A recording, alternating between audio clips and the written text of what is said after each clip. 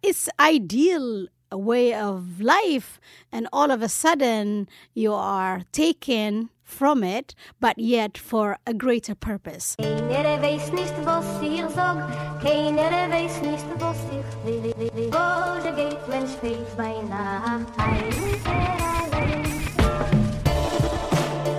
From the Jewish Food Society, I'm Amanda Dell, and this is Schmaltzy.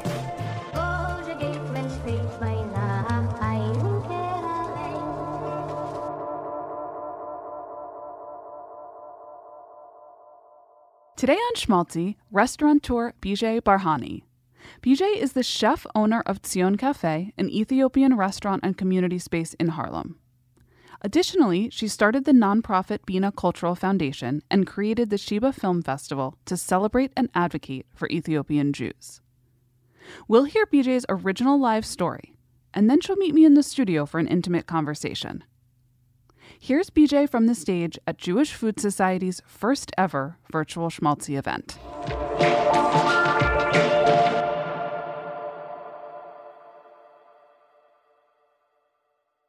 I remember my childhood back in Ethiopia.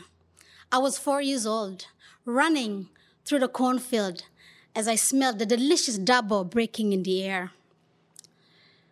I ran through the cornfield to my grandma's house. They were baking the dabo there, getting ready for Shabbat. I go quickly to the kitchen and ask my aunt, is the dabo ready? She would tell me it's not ready. I'll call you when it's ready. I go quickly to my favorite fruit tree, climb and look at the lush landscape of teff, corn. On the horizon, I see my favorite river where I used to dive with my friends. I finally hear her calling me in the distance. I go to the house and I see the whole entire family dressed, ready to welcome the Shabbat. I come from an ancient Jewish community in Ethiopia where welcoming the Shabbat was a great honor. The preparation took days. So we finally sat and had our delicious dinner together. Until one evening, in the middle of the night, my aunt woke me up. She said, get dressed, quickly, we're leaving. I was confused. I put my dress on, my shoes. She will take me and put me on the horse behind my grandma, and I start crying. I never had the chance to say goodbye to my friends or my favorite pet. What I didn't know as a 4 years old was that the whole entire community, village of 300 plus, were planning this for months to flee the Ethiopian regime and make aliyah to Israel. If we were caught, we will be executed right away. And then began my difficult journey to the promised land. The journey to Sudan was very treacherous and dangerous. We walked through the desert for weeks. In some point, we ran out of water.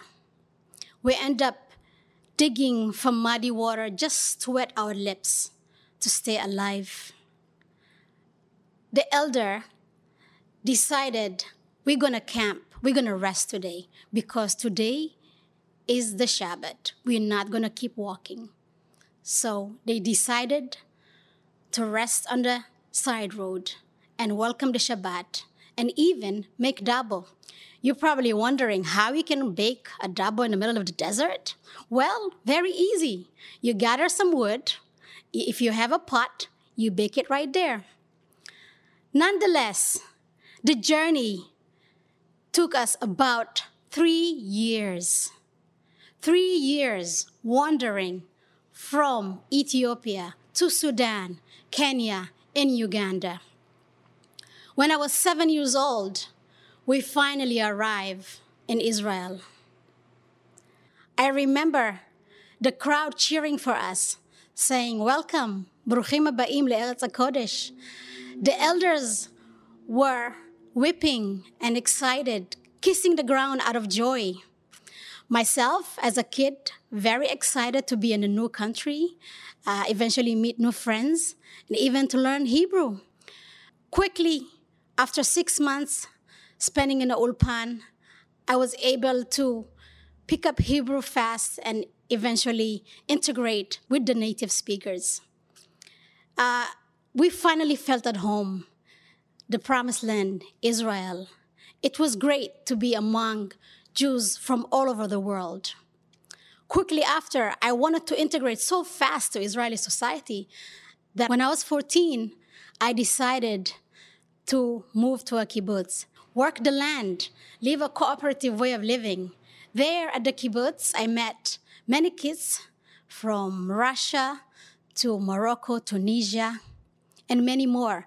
And I had the opportunity to try food such as gefilte fish, malawach, jachnun, couscous, and even had the opportunity to share my delicious dabo with my new friends. Life at the kibbutz was beautiful. Of course, like typical Israeli, when I turned 18, I had to join the army. After the service in the army, like my other friends in the kibbutz, I decided that I wanted to go and explore the world, to become a wandering Jew, but this time on my own terms. And here I go. I decided to go and travel in South America. The travel in South America impacted me greatly. The different connection that I made with different peoples, the hospitality, the welcoming. And in some point, I recall as I made my journey to Machu Picchu, I did the Inca Trail. On the roadside, I meet this lady, and somewhat we end up chatting. I told her that I was an Ethiopian Jew. She was so excited that she ended up inviting me to her house, holding a whole feast.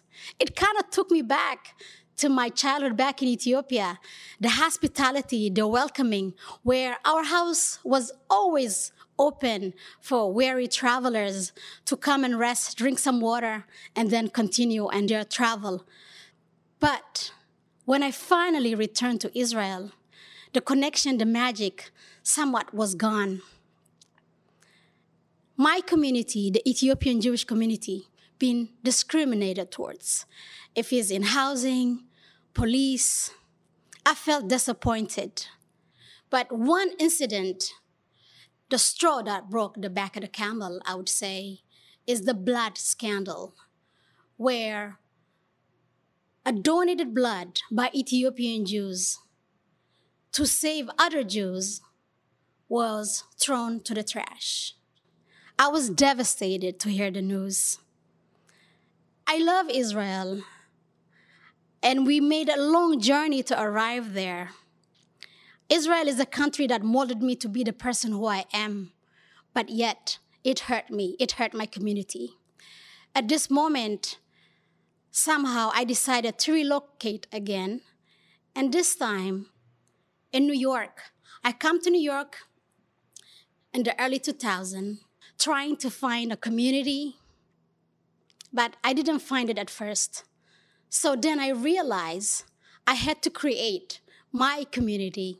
And this is where I decided to open Tsion Cafe in Harlem, a place where I can celebrate my rich, diverse identity, a place where you can eat injera with shakshuka, with malawach, and welcome the Shabbat with dabo bread and honey wine, with Jews from all over the diaspora. A place where you stop wondering and you proudly celebrate your rich heritage with your fellow Jews.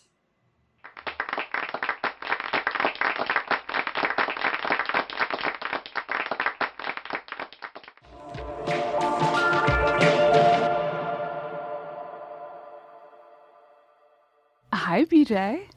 Hey, Amanda. Thank you so much for joining us. Thank you for having me. I want to start at the beginning of your story. After 3 years of harrowing travel, as you describe, when you're such a young child, bring us to that moment when you finally reached Israel. What were you feeling? It was exciting to land in Ben Gurion, all the cheerings, and I was ecstatic, happy. I say, whoa, now it's another place to be at. But the elders, it was a whole circle of, closing a circle that they've been yearning for thousands of years to return to the promised land, and they've made it. It was emotional, exciting, happy, all of that.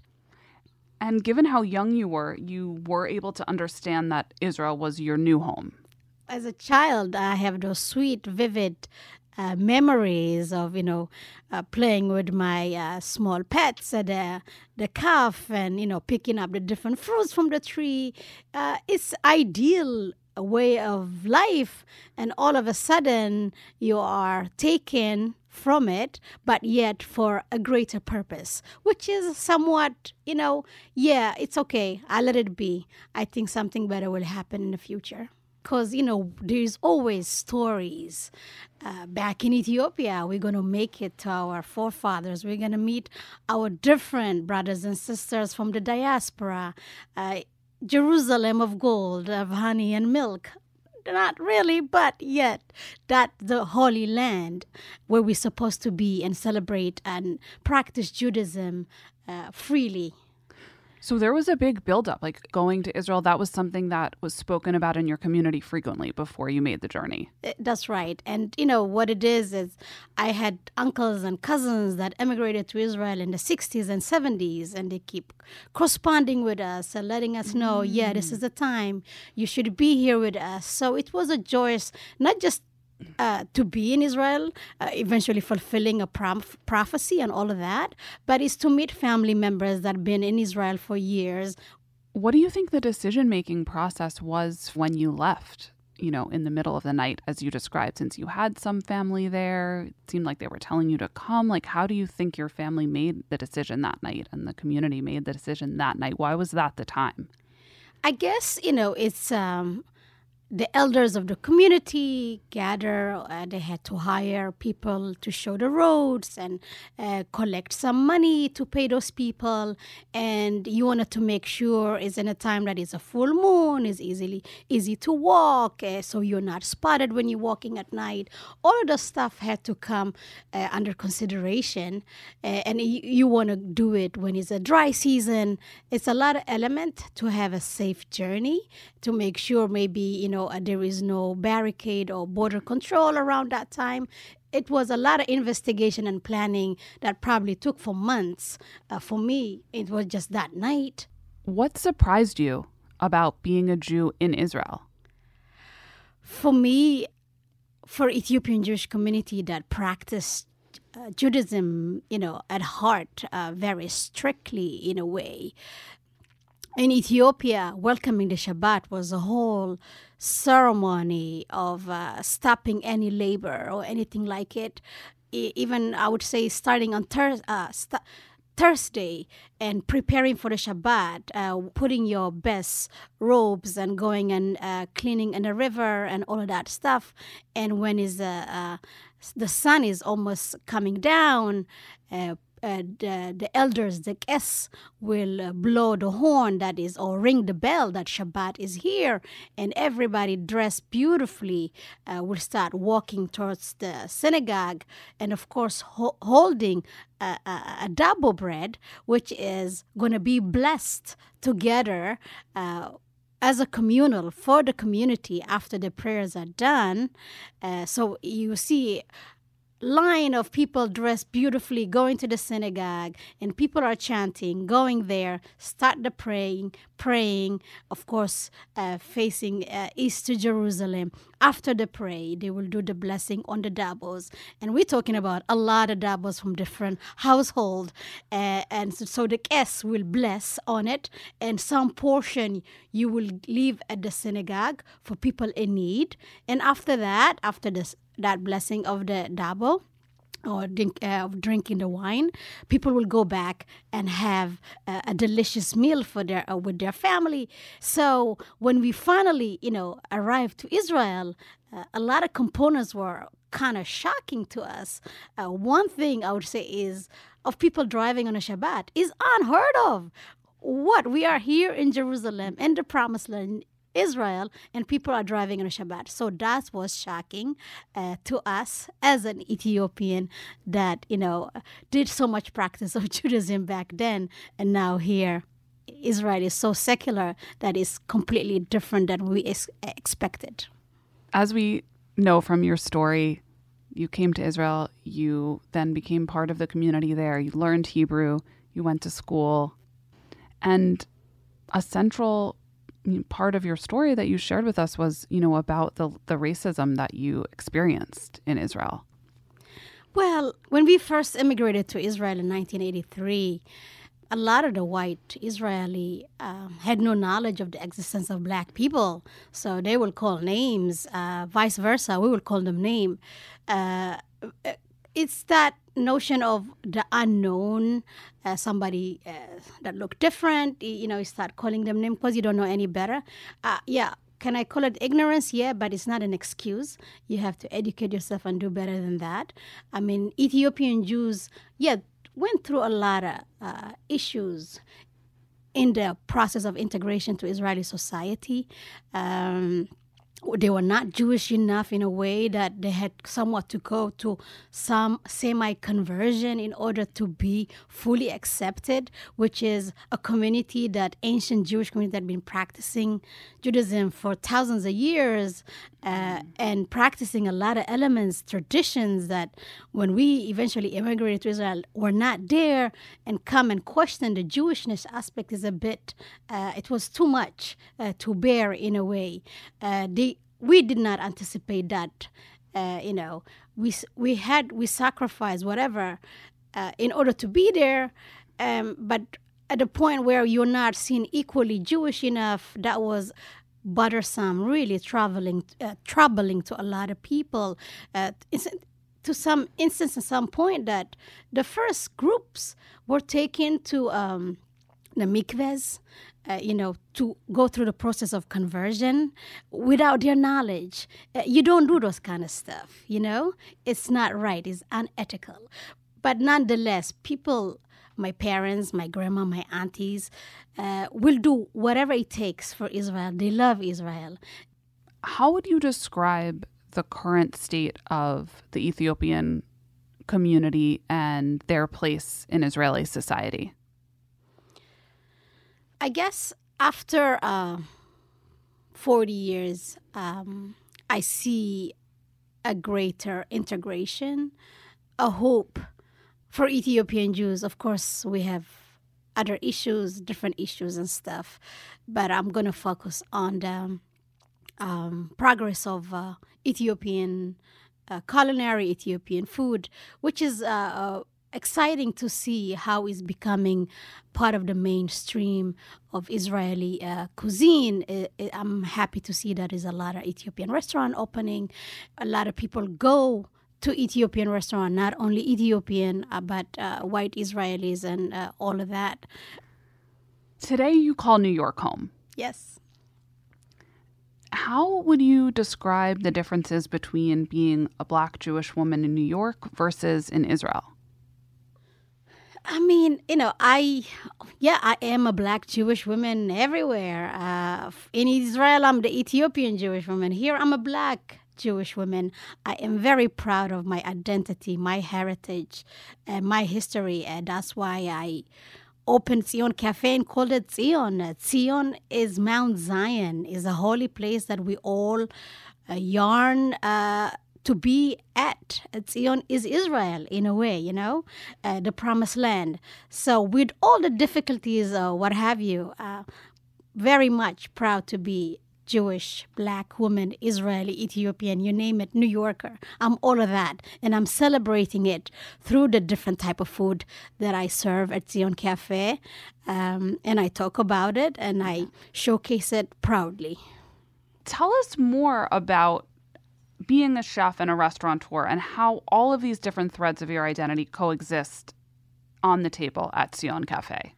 I'm very passionate about showcasing my Jewish identity, diversity, and how do I celebrate it with my fellow Jews throughout the diaspora. When we talk about Jewish, Is it Jewish only challah and matzah balls or gefilte fish? No, Jewish is malawach, injera, and you name it, and it could be even jollof rice. You see, that's how we should celebrate it easily through food in order for people really to grasp and respect one another. A very simple way to celebrate who we are. I want to talk a little bit more actually about the menu. Tell me how you thought about the menu as you were conceiving it. I basically wanted to showcase my journey throughout life, and that the starting point will be Ethiopia. Of course, that is the base for a lot of the dishes you will see. And then throughout the journey in the different countries that I've been touched or influenced by, if it's even living in Sudan for 3 years, which I loved eating a lot of food and a lot of hummus. I don't have hummus at my place, but I have something with the, chickpeas and stuff like that. Or eventually making it to Israel and, being introduced to a lot of dishes and growing up in a kibbutz and going to my friend's home, eating malawach or jachnun at their house for Shabbat, or kube, all of that stuff. I said, this is who I am. I've been touched by all those different beautiful experiences, and how do I manifest it here in Tsion Cafe in Harlem? And that's what it came about. Well, why did you choose to open Tsion Cafe in Harlem? We decided, my husband and I decided to open Tsion Cafe. I live not far from there. Mm-hmm. I wanted to bring something wholesome, unique, healthy to the community.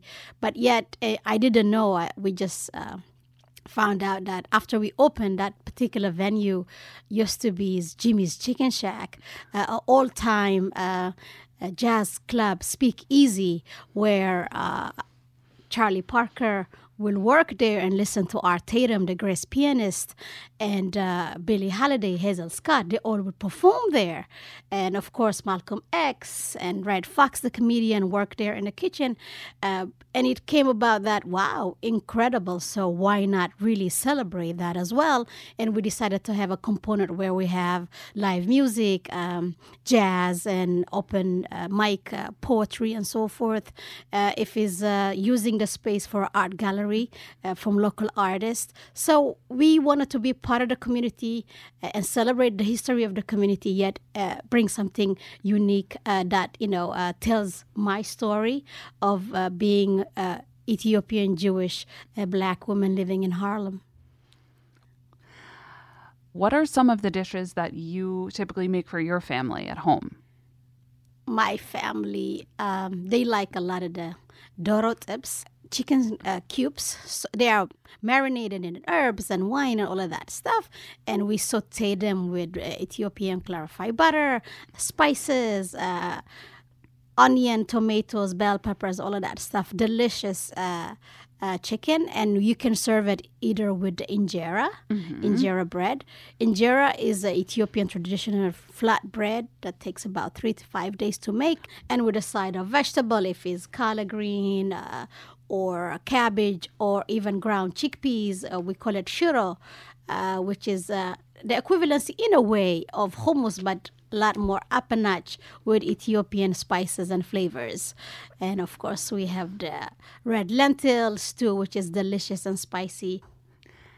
This year, obviously in particular, has presented unprecedented challenges for restaurant owners. How have you stayed afloat? It was a tough year, but we somewhat managed really to maneuver. We had to kind of shrink our menu. So when you saw online, it wasn't a lot of items, very essential and something that will represent us. I had to slim it down. And we kind of cut our hours. The other thing we did is we partner with a nonprofits organization to provide meal for essential workers and so forth.